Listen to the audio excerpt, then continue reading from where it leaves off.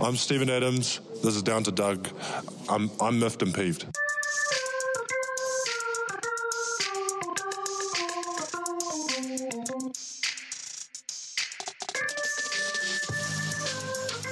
Welcome to Down to Dunk. I'm your host, Andrew Schleck. We're part of CLNS Media, DailyThunder.com, and featured on Dash Radio at 5 o'clock Central Time. With me today is my good friend, Alex Spears. Alex, what's up? What's up? Man, there's not a lot going on in the NBA. Disagree. Very much a dead spot. We did learn that our new franchise point guard, Shai Gilgeous-Alexander, will not participate with Team Canada because he's trying to prepare for the upcoming NBA season. We found out he was Canadian. We found out this week he became Canadian. Now, what did you think about that, if anything? Oh, it's the hot new thing to do this summer. So I'm Right. I'm glad we have a guy on our team who's not doing it as well, because it's just more opportunities to get hurt. Is that the reason why guys are not doing it? I don't know, because I just remember when like Russ and Kevin and those guys were younger and they did participate, and it was awesome. And you were just like, this is great. These are great learning experiences for them. And now it's like nobody wants to do it. Yeah. And even on the Canadian national team, like if you look at the list of guys that declined to play, it's like that's a good team that declined to play. Was it like Wiggins and RJ Barrett? Did they both decline? Yeah. And Tristan Thompson, and it was a pretty big group of good NBA players that declined. But I guess it's good he's getting ready for the season. I don't know if are we wanting to limit the mileage on these players even when it comes to like the Olympics? Like, I don't know. Yes, we want to freeze them during the summer and defrost them when they get ready. Yeah, you have to wonder what the real conversation is, like behind the scenes. Like, is it actually somebody saying like you need to preserve your body for the season? Like Right. That could be a thing. Like that could be a real thing, especially with like the way that sports science has progressed, even from the days where Kevin and Russell were playing, at pretty much everything they could. That's a lot of basketball, and so I'm fine with it. He's getting ready for the NBA season. That sounds cool. It sounds great for the Thunder, so we'll just go with it. Do we have anybody participating? I guess not. No, Steven is with the New Zealand national team. And okay. I don't know what his status is as far as playing or if they're playing. I don't know. I know very little about this tournament or any international basketball whatsoever. So, but I think Steven's the only other guy that would. Okay.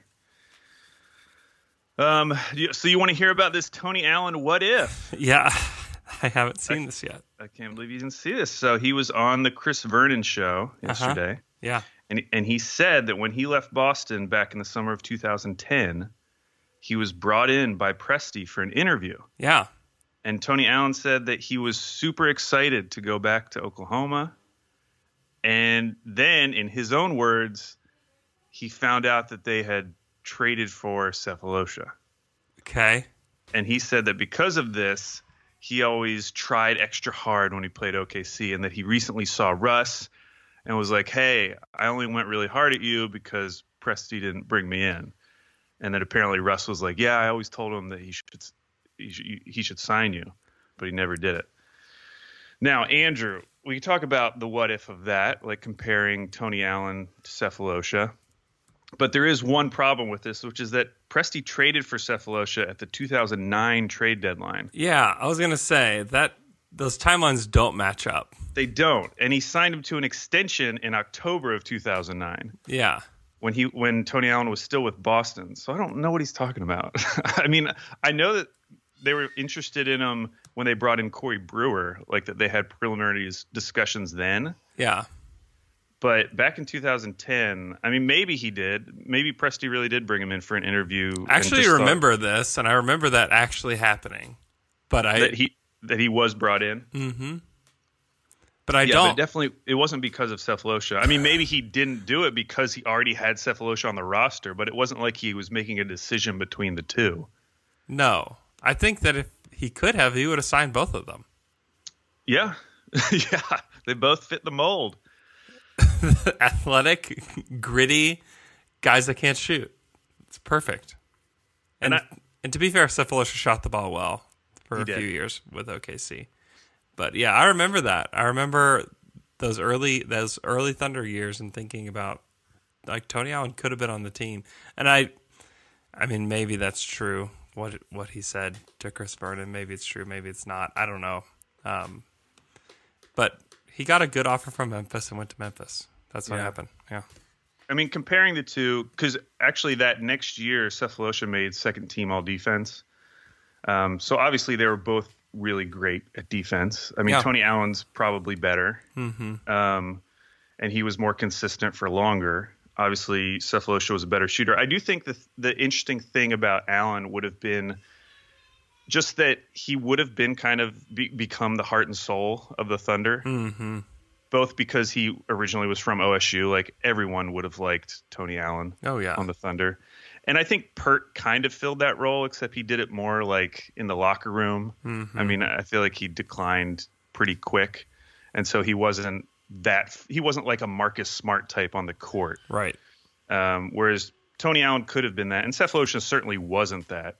Cephalosha was a really good player, but he wasn't, his personality wasn't much to talk about. No. We liked Cephalosha, but we didn't go crazy for him like people do for Marcus Smart now, or Tony Allen did back then. Right. So it would have been, it's an interesting what if. Yeah, it is. He definitely would add some character to the team. Oh, it would have been awesome. Like, how much more would we have loved those teams if it was Tony Allen instead of Tabo? Like, I think we would have really loved those teams because he does bring a ton of personality. We never really did have that, like, Patrick Beverley type, just that, like, really hard-nosed player that's just obnoxious, and fans of other teams get really bothered by. I mean, I remember like being so exhausted watching Tony Allen in those OKC Memphis playoff series when he was guarding Durant. It's like, gosh, can we just get rid of this one guy? I mean, somehow making our team so ugly, right? And how does Memphis's history change without him? Because it's different. Because he played a huge role for them. He played a ton for that team. Like, who are like the most lovable role players for the Thunder in Thunder history? Because like you think about like Tony would be at the top, right? If he was, he would have been. If he was on the Thunder, like who are the most lovable guys? I guess you look at Serge as one of those guys. Yeah. I mean, at his peak, he almost feels like he was too good. Right. I mean, Steven Adams now is probably that guy. Mm-hmm. I'm trying to think if there are any other, like, guards going back. I mean, we didn't feel that way about Derek Fisher, did we? No. No. And then, like, you have Reggie, and, like, at the time you really liked him, but now he's the worst. Definitely not Jeremy Lamb. Not Kevin Martin. Nope. Wow, yeah, I guess we could have used one of those guys. It is kind of weird that they've gone through all these role players and you like look back like, oh yeah, Kevin Martin was pretty good. But no one would be like, oh, I loved Kevin Martin. He was so awesome. It was like, yeah, he got that weird little elephant trunk shot, and that was cool. That was a good team. I mean, Samaj did fit the mold. He lacked the personality. I mean, that's where like Deontay Burton, because of his personality, like if he was a lot better than he is, he would be one of those guys. Because when he gets in an interview, he doesn't know how to do anything but be honest. And it'd be awesome. He'd be one of those guys. Like if in the next 2 years he could show out and be a role player, he could be one of those guys. Yeah.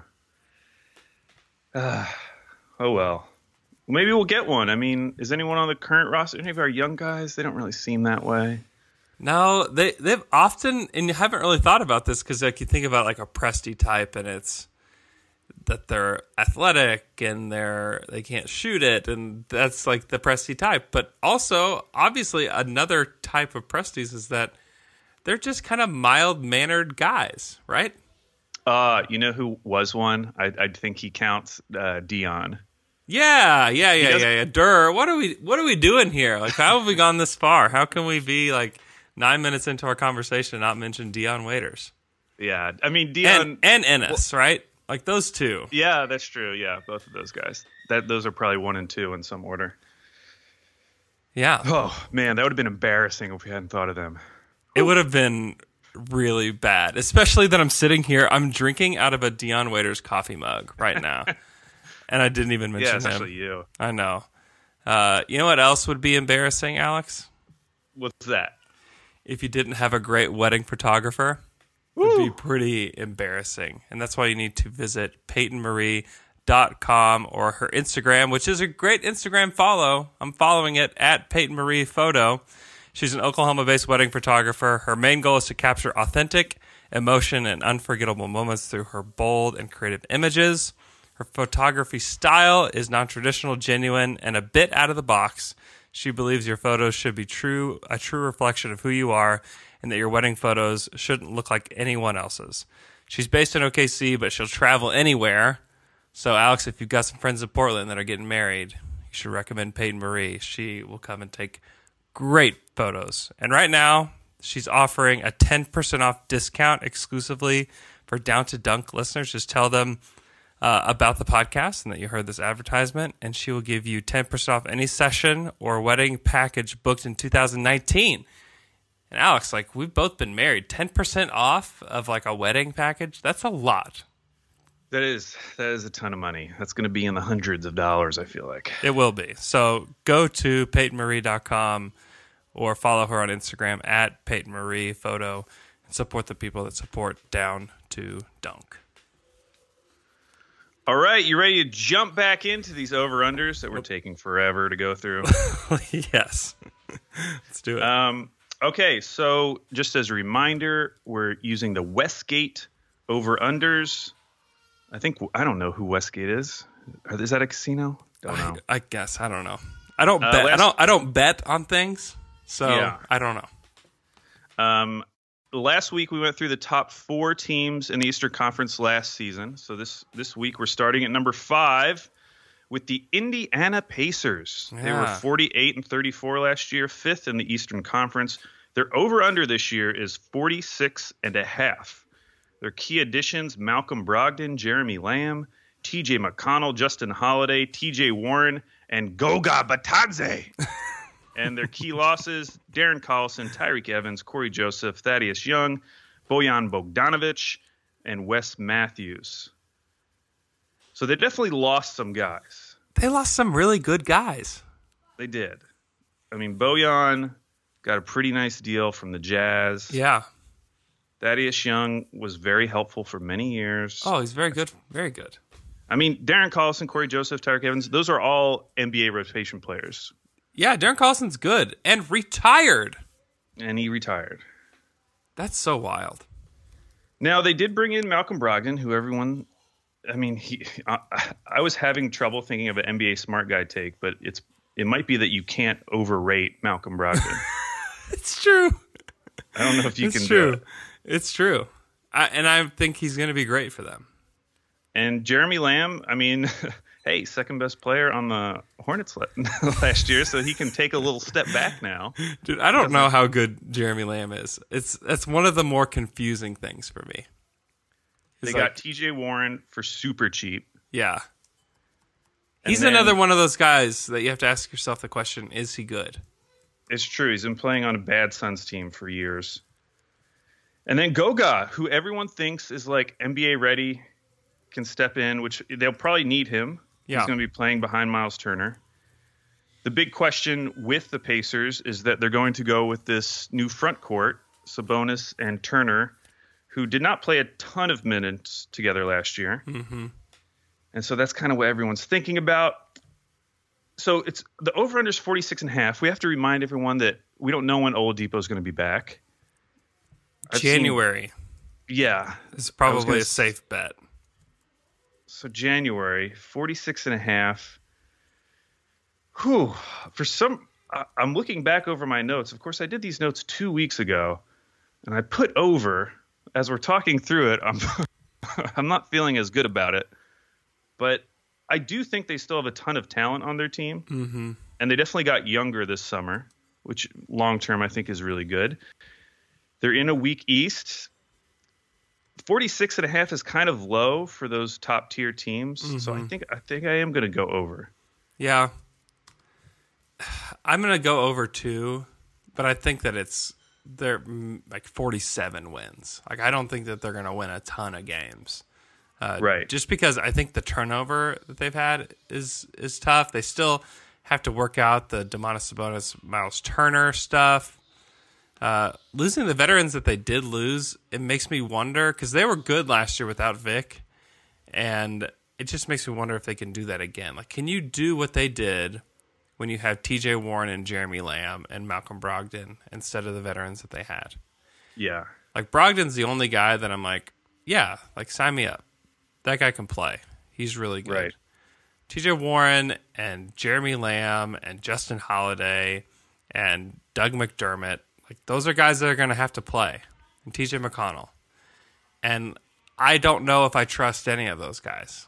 I don't know if those are guys that are going to help me win a lot of regular season games, because all that we've seen from T.J. Warren and Jeremy Lamb and Justin Holiday is that they lose regular season games.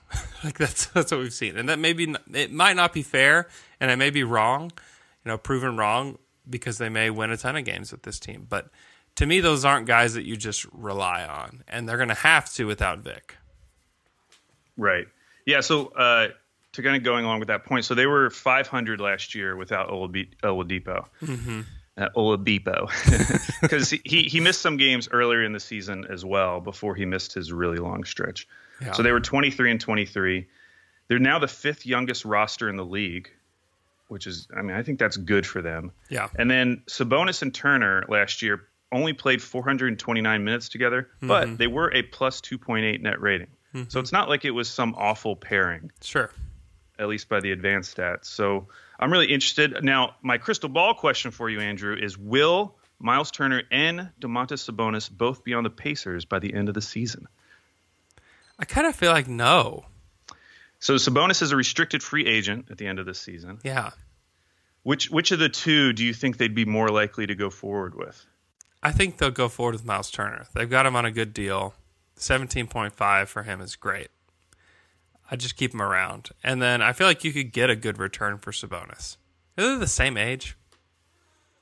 Those two guys? Mm-hmm. Are they? Yeah. Wow. I didn't know that. But I feel like you could get a good return for Sabonis. And yeah, that's what I would do. And that leads into my trivia question. This is an Andrew specific trivia question. People out there are free to play along. But I wrote this trivia question for you because if they did trade Sabonis, one of the people that you could move up would be TJ Leaf, who you love. Oh, boy. And you were really excited about that pick. Now, TJ Leaf was drafted by the Pacers with the 18th pick in the 2017 draft. Now, you hated this pick, Andrew. You frequently named off the players who were taken immediately after him. So, Andrew, on the spot, off the top of your head, how many of the next 5 players taken after TJ Leaf in the 2017 draft can you name? Let's see. So 18. So I know the Thunder had Terrence Ferguson. That's correct. OG Anunoby was right after him. Correct. And then it was 3 big guys. Yeah, it was the big guy from the Kings. Yes. The big guy from the Nets. I don't know. I can't think of names right now. The names are killing me right now. You just named Harry Giles. Harry Giles. Jared Allen. And Jared Allen. Yes. Okay. Yeah, there's only one more. He's a big man, plays with Trae Young. Oh, John Collins. John Collins, yeah. Those 5 guys in order went right after TJ Leaf. Isn't that so bad? It didn't make sense at the draft, let alone today. It looks so bad. Most of those picks before those guys were just not good. It was really a bad, like middle of the draft. Yeah, that was when the Kings took Justin Jackson. Isn't that his name? Yes. Yeah, that's a bad pick. Ugh. All right. So we both take the over on the Pacers. Yep. Moving on to the Brooklyn Nets, who were 42-40 last year, 6th in the Eastern Conference. They're over-under this year, 44.5. Now, they did a lot of changes this summer. Their key additions, of course, Kyrie Irving, Kevin Durant, DeAndre Jordan. They also brought in Garrett Temple, Mikey's favorite, Wilson Chandler, Taurean Prince, David Nawaba, and Nick Claxton. They lost D'Angelo Russell, Damari Carroll, Jared Dudley, Rondae Hollis-Jefferson, Ed Davis, Shabazz Napier, Trevion Graham. I feel like they lost a full roster. They did. Of guys. They did. They lost and gained a full roster this past summer. And I don't know how I feel about them going into this season. So, Kyrie, I think, is better than D'Angelo, but I don't think it's going to be like a major step up. Mm-hmm. And they are going to be missing Kevin Durant. By bringing in DeAndre Jordan, they're going to be playing Jarrett Allen less. Whether they start him or not, he's going to probably be playing less minutes, who I think is better than DeAndre Jordan. And then there are kind of ancillary pieces like Garrett Temple and Wilson Chandler. I kind of like Taurean Prince. David Nawaba, I don't really like all those guys compared to like Ed Davis and even Shabazz Napier, Jared Dudley, Damari Carroll. So I don't know. I feel like if you are taking the over, you really love their guards, which, it's Kyrie, it's Karis LeVert, it's Spencer Dinwiddie. Mm-hmm. Those are the guys that are going to have to carry this team. 44.5 isn't that high, but I think I'm going to go under. You're going to go under. I'm predicting drama for the Brooklyn Nets this year. Yeah, there would have to be drama because the guys you named are pretty good. And to me, you compare those guys to the Pacers guys that we just talked about. It's like what's the talent difference? Even without Durant. Who do you like so much? Like Karis LeVert. I think Karis LeVert is good. I think Spencer Dinwiddie is really good. Can we talk about Karis LeVert real quick? He goes into my crystal ball. Yeah. Okay. The crystal ball question for you is how much money per year will Karis LeVert make on his next contract? Okay, and these are the factors. So he's going to be a restricted free agent. Mm-hmm. The 2020 free agency class is bad. Oh, it's terrible. He's 25, so you'd be locking him up for his prime. Mm-hmm. However, Karis LeVert's one of these guys. He's definitely an NBA smart guy because I haven't watched him play a lot. He got hurt kind of early in the season. By the way, he's missed 42, 9, and 25 games in his first 3 seasons. Mm-hmm. He only shot 31.2% from 3 last year. He averaged 13, 4, and 4, 14.9 PER, 51% true shooting. I started looking over these stats and was like, what am I missing? Because I feel like people have talked about. In fact, my NBA smart guy take is that Karis LeVert is going to be a max player by next summer. I've heard that. People say that. I've heard that. Yeah, many times. And looking over his stats, I was like, what? But maybe it's something where, I don't know, you just got to see it. You got to see him only hit 31% of his threes, and then you'll believe it. Well, I think it's more that like he's a big wing. He's big. He can handle. He does have the ability to shoot it. He didn't shoot it well. I think Billy Donovan would say he didn't shoot the ball particularly well. I don't know, man. He's gonna make a lot of money. Like there's just no question in my mind that guy's gonna make a lot of money. And I think the answer on a max deal is yes. I think that somebody will give him that max next summer. The way people talked about him last year and comparing him to D'Angelo Russell, when I went back to look at their stats, I was expecting like a 18 point per game score. Mm-hmm. And when I saw like 13, 4, and 4, I was just like, what? And then he didn't shoot it that well from 3. So clearly it's a big year for him. Mm-hmm. He needs to stay healthy first and foremost, but he also needs to prove all these smart guys right. He needs to turn into a max player. And staying healthy is going to be that's the biggest question mark about him, is that he wasn't healthy in college. He hasn't been healthy so far in his NBA career. that was the reason why he was drafted as late as he was, is that because of his health. And so it's kind of a dangerous contract for the Nets in a way, because when you bring in Kevin Durant and Kyrie Irving, your goal is to win titles.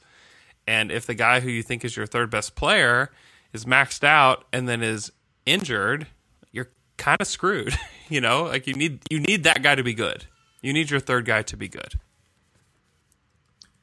Yeah, and it's just going to be interesting watching him figure out his role this year, because then it's going to change dramatically the next year. I mean, early last season, he was kind of being propped up as like, this is the guy from the Nets you might consider for the All-Star game. Mm-hmm.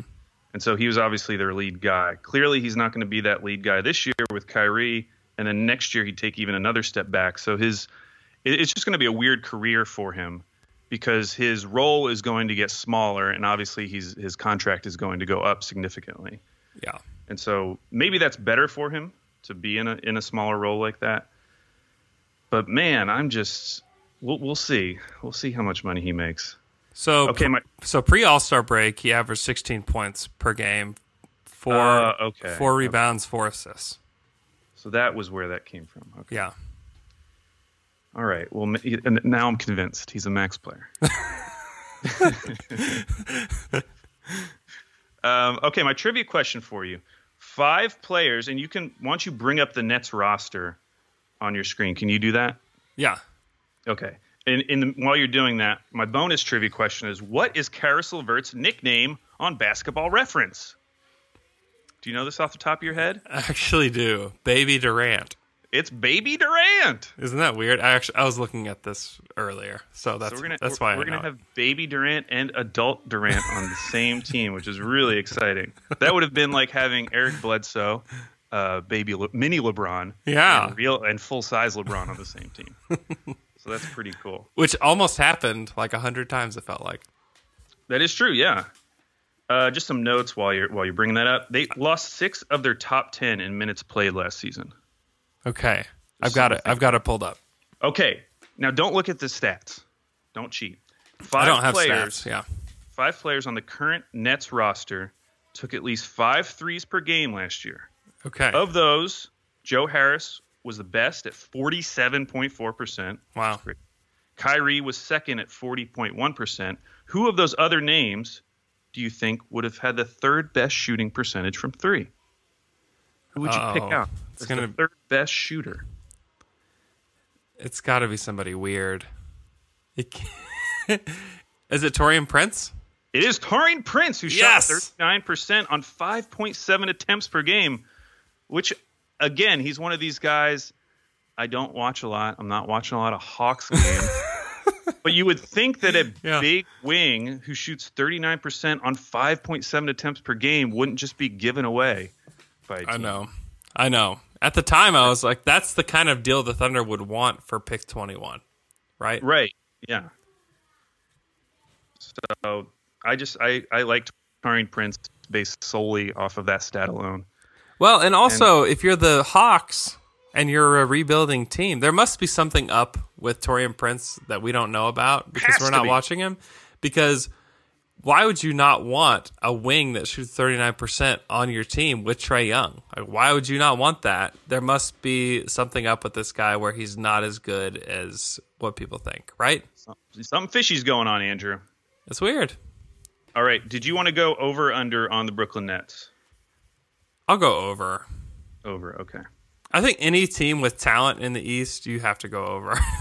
That's kind of my take. And even without Durant, Kyrie Irving, Spencer Dinwiddie, Joe Harris, Taurean Prince, but Karis LeVert, Jared Allen, Crooks, like those guys are good. Like those guys are good enough to get you over.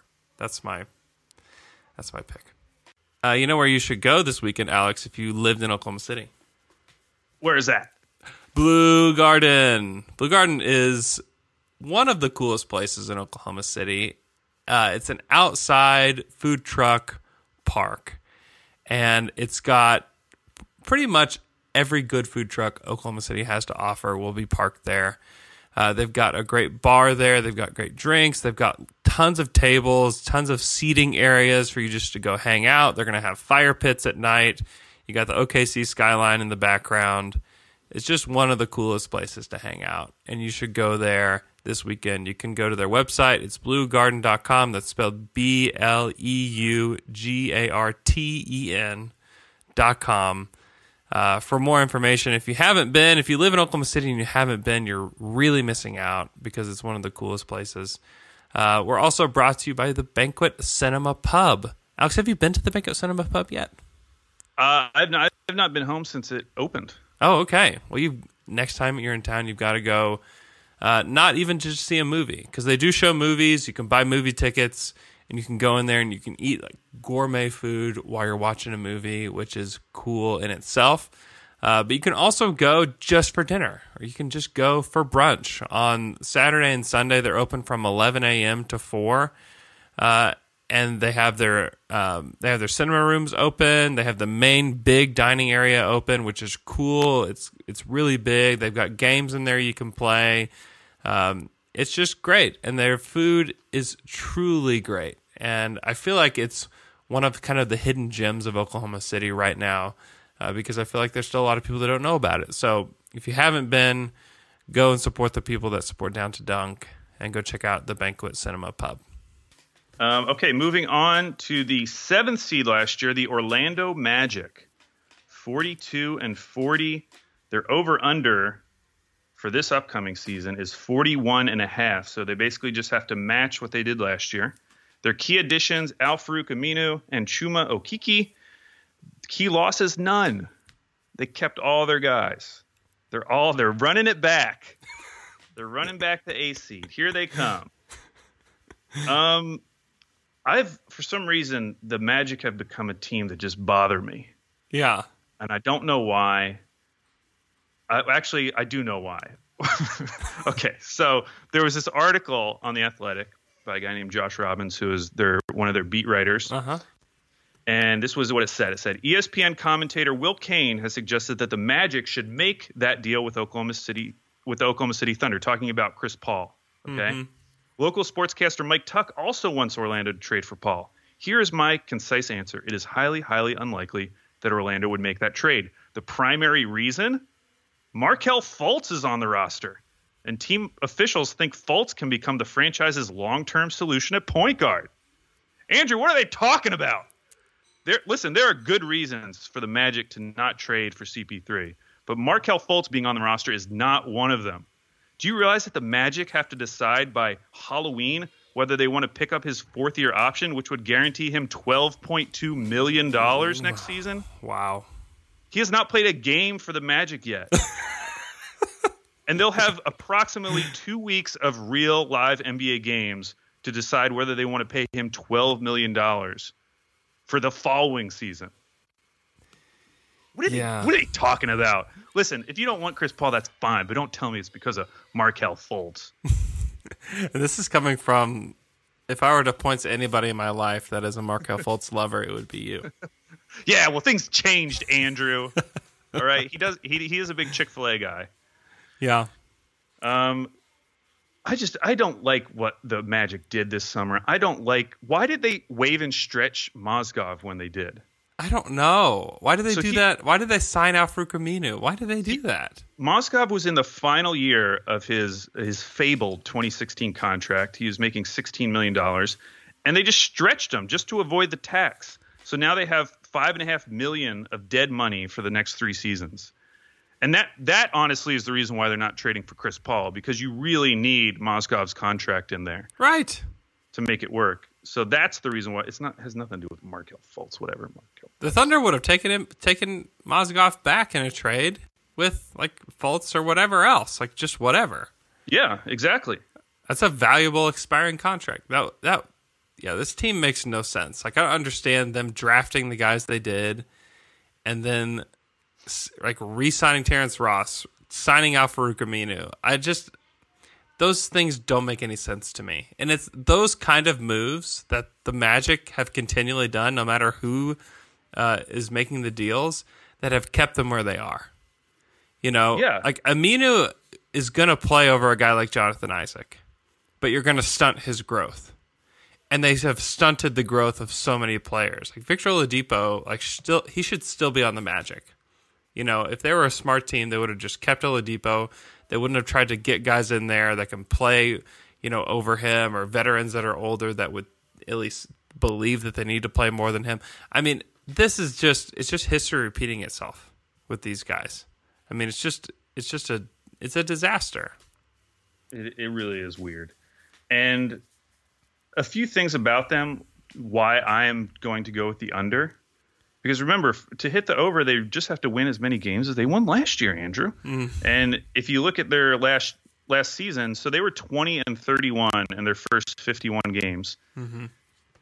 Negative 3.6 net rating. They were 22-9 in their final 31 games, plus 7.6 net rating. They're actually the third best net rating over that period of time. But the thing that got me, so last year when we were doing this exact same pod, I was talking to you about how much time their top 5 players missed. Yeah.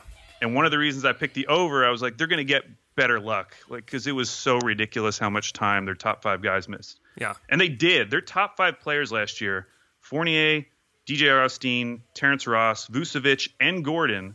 So that's their top 5 guys. They missed a combined 9 games last season. Wow. So now I'm going the other way. Now they're going to get hurt again.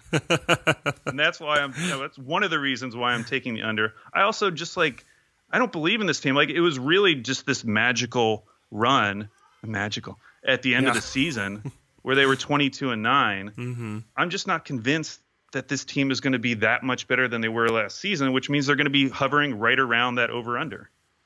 Yeah. And how old is DJ Augustin?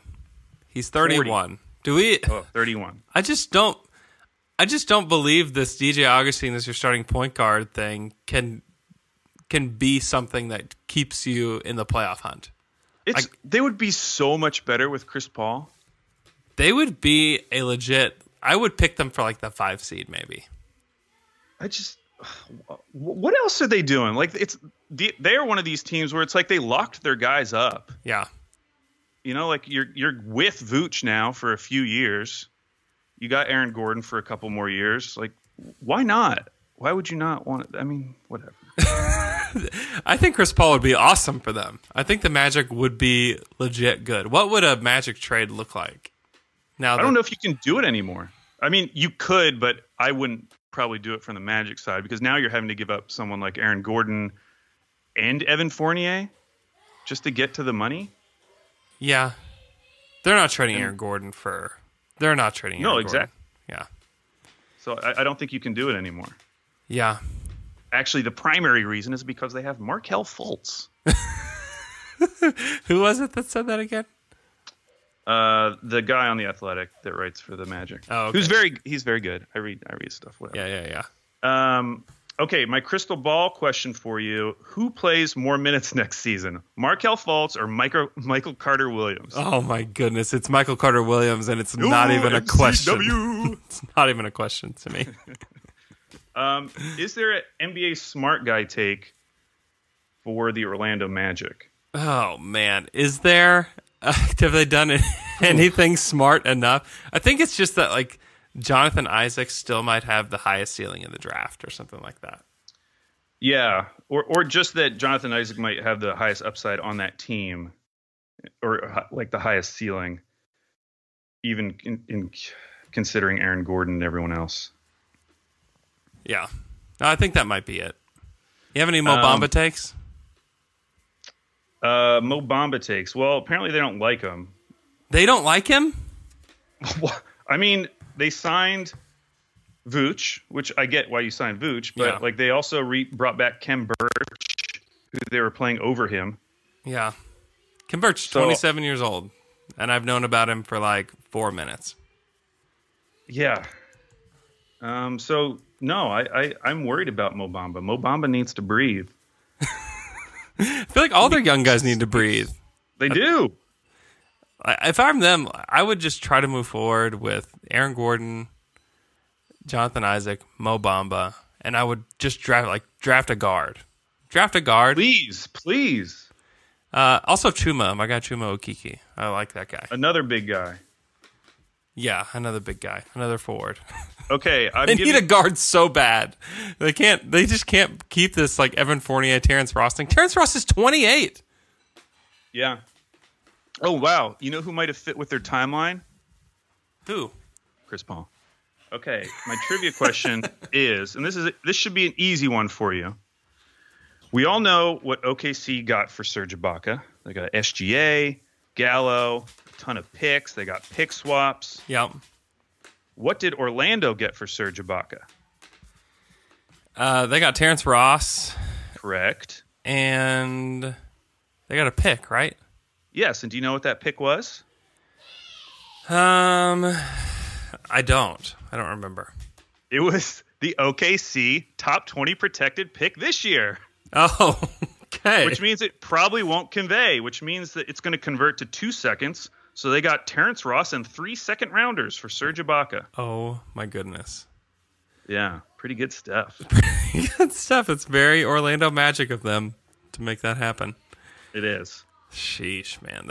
Their roster is just so gross. It just like the guy like Evan Fournier, Terrence Ross, Vucevic, like those guys are good, but those are the guys that keep you not good for a long time. If you keep those guys around, you're just gonna be all right. And this is where like I don't love tanking. I don't think that I think it's kind of a necessary evil. And they, for whatever reason, it's probably an ownership issue. Like they just refuse to be terrible, and it's the downfall of their franchise. Yeah, I'm thinking back to those drafts. Was there ever like an obvious point guard that they like just passed up? Because like the year they took Mo Bamba, like Trae Young was taken right before. Right. So now you're looking at like Colin Sexton. SGA would have been considered like a pretty big reach for them. Yeah, although it would have been a reach. Great. Oh, he would have been perfect for them. But yeah. Or you trade back. Like you trade back. If you want when they took Jonathan Isaac, I mean, I think De'Aaron Fox went right ahead of him. Mm-hmm. So there's another one where they like just missed out on point guard. They could have taken like Frank Ntilikina, which wouldn't have been great, or Dennis Smith. I mean, Donovan Mitchell went way later than that, so that really doesn't make a lot of sense. So they kind of got screwed where they were never in the perfect position to take whoever the best point guard was. Right. Yeah, and sometimes that's where you look at the draft, and it is kind of a crapshoot, Like it can, like the Magic have gotten screwed over the years with where they're picking in the draft and who they chose. Like Aaron Gordon, like that's ends up being like a good pick for them, and even his contract isn't that bad. But yeah, the draft is important, and being lucky in the draft is super important. Okay, our next team, the Detroit Pistons, 41-41, 8th in the Eastern Conference last year. Their over/under this year is 37.5. And Andrew, I'm telling you right now, I'm taking the over. Okay. I'm a Pistons guy this year. Oh, boy. Okay, their key additions, Derrick Rose, Markieff Morris, Tim Frazier, Tony Snell, Siko Dembuya, and I put Tim Frazier twice. Their key losses, Wayne Ellington, Ish Smith, and Glenn Robinson III. I don't know why I like the Pistons so much. I don't either. I'm a little confused. Okay, well, Blake is really good. I mean, we'll say that. Oh, listen to this. That's my NBA smart guy take. Oh. Is that Blake Griffin is underrated, because I've been hearing a lot from smart guys this summer, and these are the same smart guys who told me how smart the Clippers were to get rid of him. But now they're all talking about, Blake Griffin's so great. Why don't we talk about Blake Griffin? He was great last year. He had career high in points last season. He played 75 games. He shot 36% from 3 on 7 attempts. He averaged over 5 assists. Yeah, if you got to get back on the Blake Griffin bandwagon if you ever left. I like him. He was awesome. That game in Oklahoma City, he was really awesome. And he was hitting pretty much any shot that he took. I think he had 40-something points in that game. He's super good. And the concern with him still is, how long is he going to be this good? And is it going to be through the life of the contract that he has? And most people doubt that. But yeah, he's awesome. And in the Eastern Conference, it doesn't take a whole lot to be awesome, to be an awesome team. If you have one really good player, you're likely a team that's in the playoff hunt. And so I understand the love for the Pistons from that stance. But otherwise, you don't get it. Otherwise, I don't know, man.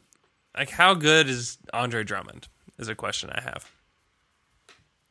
I mean, he's good enough. He doesn't. I mean, I don't think he needs to be like an all-star. What does he get on his next contract? Ooh, wow. Man, I bet he still makes like 15 per year. Yeah. Oh, I think he'll get more than that. Probably, yeah. Yeah, I think he'll get a lot more than that. He's like an elite rebounding center. Let me explain to you one of the reasons why I'm high on the Pistons. It goes into my trivia question. Okay, I'm going to give you a list of guards, and I want you to tell me what they all have in common. All right, this is a tough one. Okay. Damian Lillard, D'Angelo Russell, Mike Conley, Chris Paul, Kemba Walker, James Harden, and Bradley Beal. What could all of those guards have in common, Andrew? It's a tough one. They're all NBA point guards? They all shot a worse percentage from three last season than Reggie Jackson. Oh, really? Reggie Jackson shot 36.9% from three last season on 5.7 attempts per game. He had never attempted more than 4.2 threes per game before last season. Reggie changed, bud, and you gotta get caught up on it. Apparently, he's good now. I was looking over his season last year, and I'm predicting a big contract year. Reggie Jackson. Oh, dude, I'm just out on that. I'd be more in on any Derrick Rose takes that you have. Hey, listen, I know this isn't going to sound good to the average OKC Thunder fan. They're listening to this saying, why are you high on Reggie Jackson all of a sudden? Listen, I'm just telling you what I'm feeling, okay? I'm feeling a big season coming on for Reggie Jackson. Now, my crystal ball question, Andrew. Reggie is going into the final year of his contract. Mm-hmm. How much money per year will he make on his next contract? Oh, shoot. He'll be going into year 30. I don't know. Yeah? Like, he could get a $448 deal, right? Probably, I guess. I don't honestly know who would take him until he has this huge career year he's about to have. Right. But as it is right now, I don't know like who's going crazy for Reggie Jackson. I don't know. Because he definitely would be picked, or he'd definitely be signed as a backup, I would think. Unless he's signed by the Orlando Magic. Ugh, they deserve him. They totally deserve him after just disrespecting the point guard position for this many years. The league might actually sanction Reggie Jackson as their point guard. Yes. Go ahead and sign Reggie Jackson through his 34-year-old season. Losers. Oh, man. That's the natural progression. DJ Augustine to Reggie Jackson. So it sounds from the tone of your voice, you're going under with the Detroit Pistons? What's the number again? So the number is only 37.5. Oh, I'm going over that. I mean, okay. I think you have Blake and you have Andre Drummond and like Derrick Rose was good last year. Man, you get like to the point where you're like, man, like who else is an NBA player? Like you get there pretty fast because like Blake, Drummond, Reggie Jackson, Derrick Rose, Tony Snell is next. Snell. Luke Kennard, who I really liked in the draft. Luke Kennard was good last year. Like Markieff Morris is on this team, who we've all experienced that together as to how bad he is right now, and maybe he'll be better for them. My excitement for him. I know he'd be a guy that I would say for sure he's an NBA player, but I think he is. But he was not good at all for the Thunder, just not at all. I think Tim Frazier was an NBA smart guy like 4 years ago. Yeah, Sekou Demboya. Yeah. It's a fun name to say, but he's 18, and I think he's a ways away. Oh, you know who the NBA smart guy on this team is? Who? Christian Wood. Oh, really? I don't know how many times on their team. He's on the. Maybe he's not. He may be. I have who no is idea. that? I don't know, is he but tall? yeah, he's a big guy. He's one of those guys that people would say, man, I would have rather taken a swing on Christian Wood than giving so-and-so the mid-level exception. Oh, I remember. He was drafted by the Nets, wasn't he? Honestly, I have no idea. I have no clue. I have no clue. I would be an NBA smart guy if I knew like the draft history of Christian Wood. Oh, man. Let me see if I got this right. Wait. Christian Wood was... It says here that he's been playing since 2015? He's bouncing around, man. Somebody just needs to give him a real chance. Oh, well, apparently he signed a multi-year contract with the Sixers back in 2015. That's so long ago. Yeah, that's the process. He's part of the process. Wow. Okay. Oh, you know who another NBA smart guy is? Bruce Brown.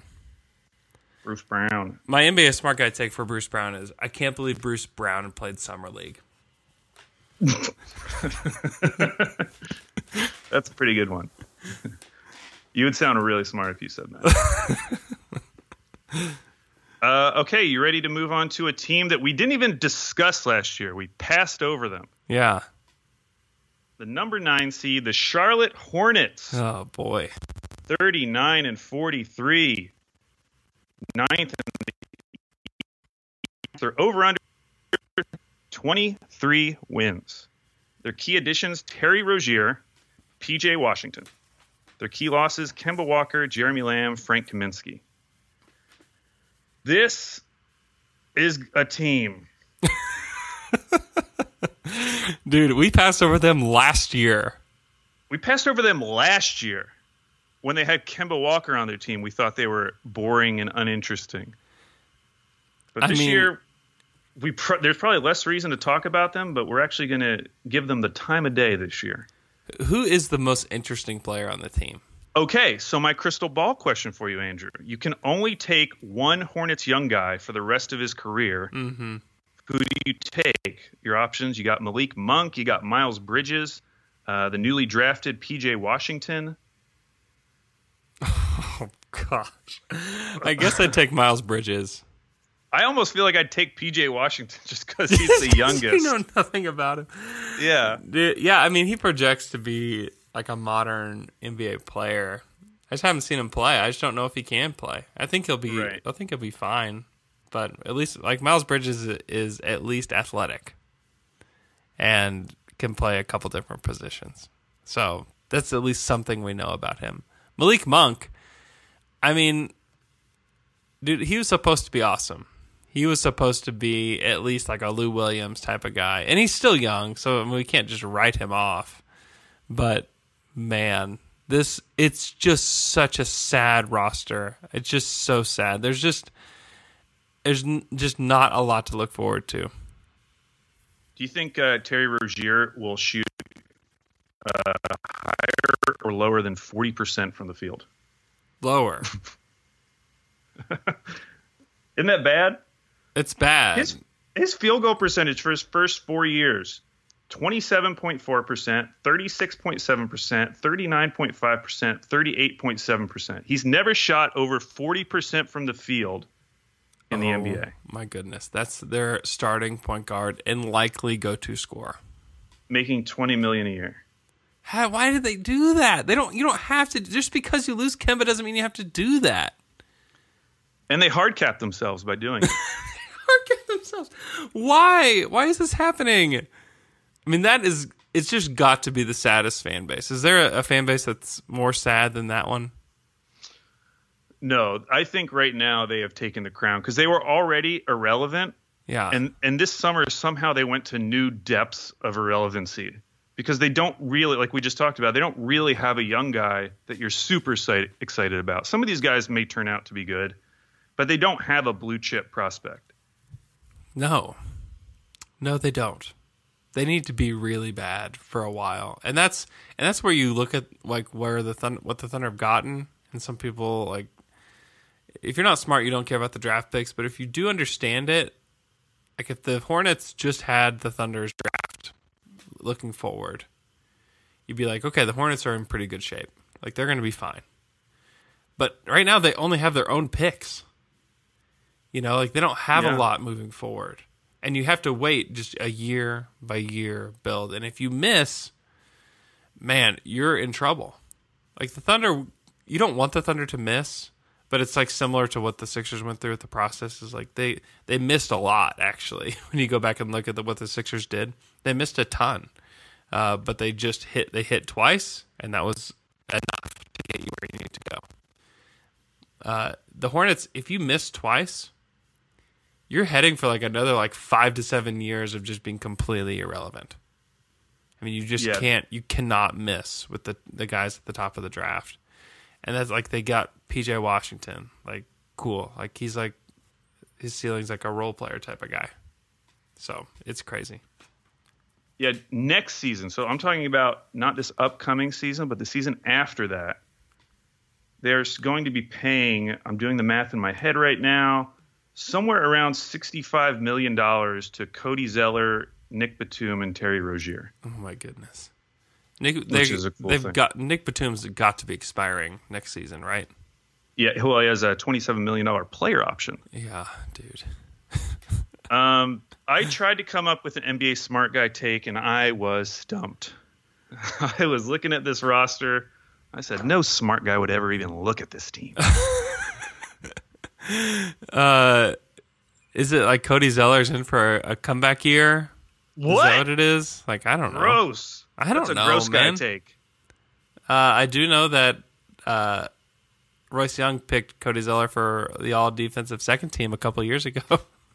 Okay, well then maybe that's Royce's smart guy take about the Hornets then. I think it Maybe is. He's really high on Cody Zeller. Yeah, I don't know. I mean, they're like the Stepien was really high on PJ Washington. Like they had him much higher than the consensus. So maybe that's a smart guy take. But I don't even feel like there's a lot of buzz about like Miles Bridges or Malik Monk. So who averages the most points per game on this team? Rozier. Okay. I don't know who else it could be. Who's number 2? Okay, so it's not Batum. He averaged less than 10 points per game last season. Can you believe that? Remember what we thought about Nick Batum back in the day? He was great. He had some great Blazers years. Yeah. Michael Kidd-Gilchrist, probably not. No. Marvin Williams, no. Dude, I mean, for real. Is it Cody Zeller? I mean, Did Cody do it? That's a question you said out loud. Has he ever scored like 13 points a game? I think that's all he'd have to get to. Is it Dwayne Bacon? It could be Dwayne. Like he's another. Let's see here. He's another guy that will probably play for them a lot and probably shoot it a lot and probably shoot less than 40%. Oh no, Cody Zeller has only hit 10 points twice in his, and I'm talking literal 10 points. He has not scored more than 10 points. Okay. Is it Miles Bridges? Like, is Miles Bridges, or are they just going to be like, okay, we're going to give him 15 shots a game just to see what happens? Is it Malik Monk? I mean, it should be Malik Monk for their sake. I mean, that would be a good thing if it was Malik Monk. Yeah. But, man, that backcourt, Rozier and Malik Monk. Ew. Dude, it's the most hopeless situation in the NBA. Okay, and so then when looking at their over-under is 23, there were 4 teams last year that finished with less than 23 wins. And the Hornets this year have the lowest over-under of all the teams. So I don't know how you couldn't pick the under. I got to pick the under. You got to take the under. I mean, I just cannot imagine them winning, 30 games. I just cannot imagine it. You could have just stopped after winning. I cannot imagine them winning. Imagine them winning.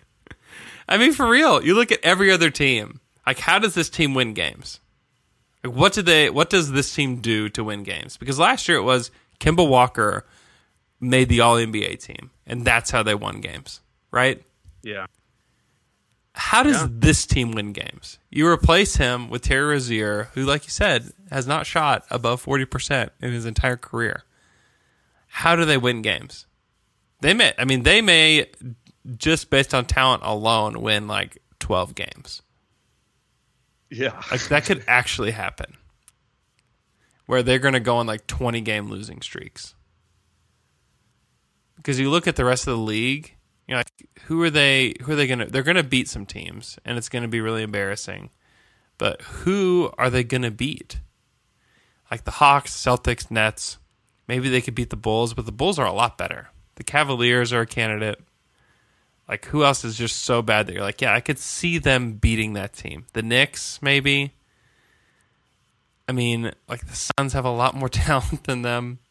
The Kings aren't a joke anymore. Washington is a team that maybe you'd look at, but they're kind of like the Hornets of last year, where they have Bradley Beal. Yeah. Like, there's just no question in my mind they're the worst team in the NBA. It's bad. And it's not really close. It's not close. As far as, like, situation goes, it's just not close. So I have a trivia, but it's kind of like the Gordon Hayward trivia. Okay. So we might end the pod on this. Okay.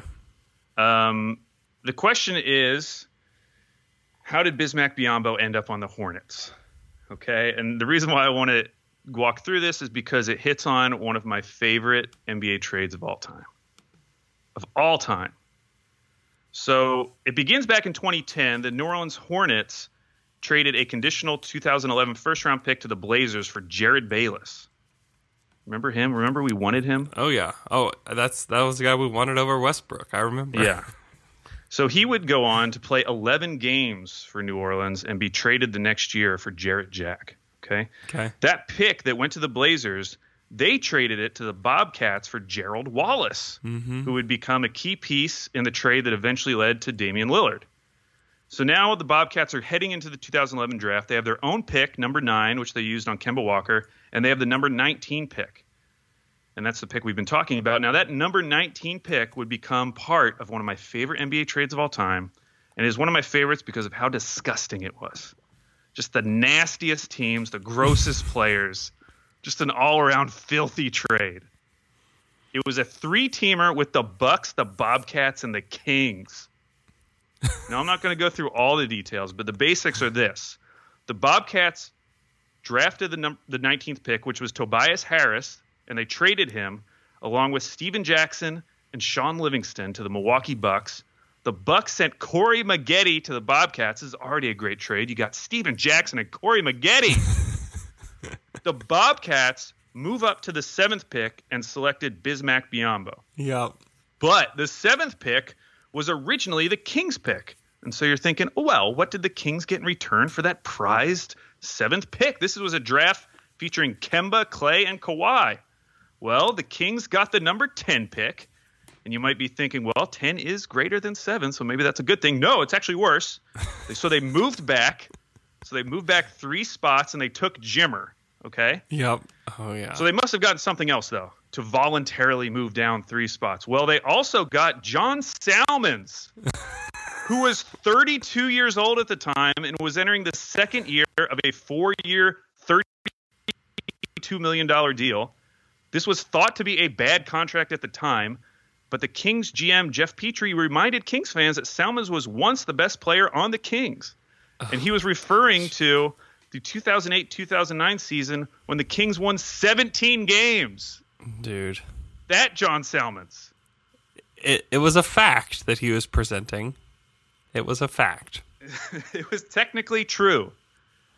I mean, the Gordon Hayward trade was crazy. Yeah. It's probably more crazy. I mean, but this, to move back in a draft, it takes so much to move back in a draft now.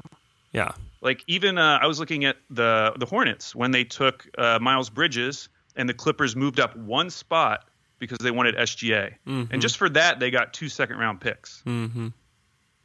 And the Kings moved down 3 spots, and for their troubles, get to pay 32-year-old John Salmons through his 35-year-old season. And they could have had Klay Thompson, and they could have had Kawhi Leonard at that spot. Any of those guys. And I remember Chad Ford talking about how the Kings were thinking about taking Kawhi Leonard at that spot. Really? And they took Jimmer. Oh, man. Did you see my tweet yesterday about Klay Thompson? And, no. I was just looking at old draft analysis because it's hilarious to go back and you just Google 2011 draft day grades. And I went to like the CBS Sports had one where they had like the biggest losers of the 2011 draft, and it was the Warriors. It was like, look, the Warriors already have enough guards. Why would they take Klay Thompson? Like, this is just a disaster. Which just shows like no one knows anything at the draft. And so it's true. It's just, and that, you know what? That's actually a good lead into the final This is a brand new segment, Andrew. okay. Really quick. This segment's called Listen to Alex Read Off the Roster from the 2012-2013 Milwaukee Bucks. One of my favorite teams of all time.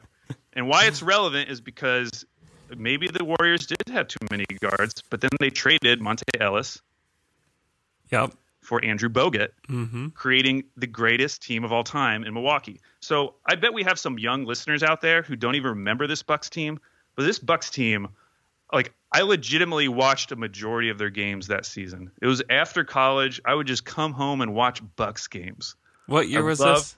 This was 2012, 2013. This is the Bucks and 6 team. Mm-hmm. And the Bucks and 6, if you don't know, that's when Brandon Jennings said that the Bucks were going to win in 6 over the defending champion Miami Heat in the playoffs, and they were swept.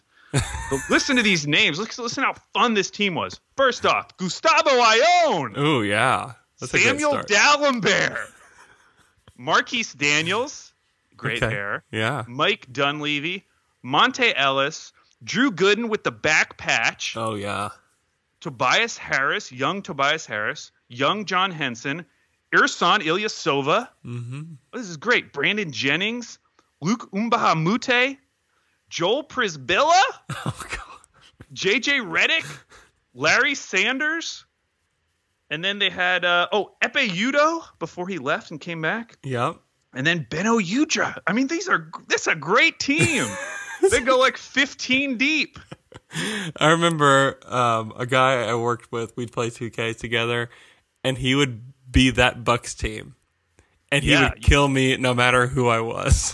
He would destroy me with Monte Ellis and Brandon Jennings every time. I mean, they were so deep, you could run like 3 hockey substitutions. 5 on 5 off, 5 on 5 off. I mean, you got Joel Prisbilla. I mean, crazy. Yeah, but that was crazy because they actually traded Tobias Harris for a half season of JJ Redick because they wanted to like make the playoffs so bad. Yeah. Oh, but man, I looking up that trade, it reminded me of that team and just how much I loved them. It was a fun team. It was. You favor that team over the current Bucks? Yes, I don't care about this version of the Bucks. They're no fun. Imagine that Bucks team. Imagine all those guys I just listed, and this is Larry Sanders at his like absolute peak. Oh yeah, Larry Sanders was like an urban legend. He was so cool because he kind of came out of nowhere. Yep. And he was actually good for like a hot minute. He was legitimately. I mean, he got a big contract based on it. Yeah. Yeah, that team would have been the darlings of Twitter, or everyone would have just hated them because they definitely don't fit into like smart guy takes. Oh man, they're like the anti-Maury ball team. Yeah, they really are. All right, so next week we'll start with the 11th seed, the Miami Heat. We'll wrap up the Eastern Conference. Oh yeah, actually that's kind of an interesting team. Alex, thanks for coming on the show. Follow Alex if you don't on Twitter at AlBabyCakes. Follow me at Andrew K. Schlecht. Follow our podcast at Down to Dunk. Leave us a 5-star iTunes review. If you're a new subscriber, welcome. We're really glad to have you. We have shows Monday, Wednesday, Friday of every single week, even through the off season. So we appreciate you guys listening. If you haven't subscribed, make sure you go click the subscribe button on whatever podcast app that you have, and leave us a review. I look at every single one. They mean a lot to us. It takes just a few minutes of your time to do that, so please do that.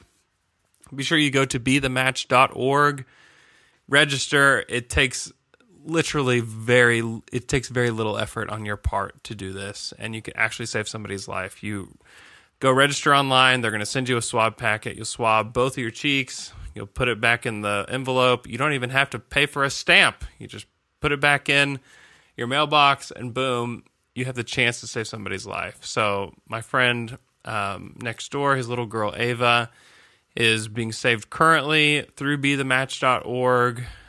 So keep her in your thoughts and your prayers, please. She's an amazing girl that is really is fighting for her life right now. So please keep her in mind, and please go to bethematch.org to help save somebody's life.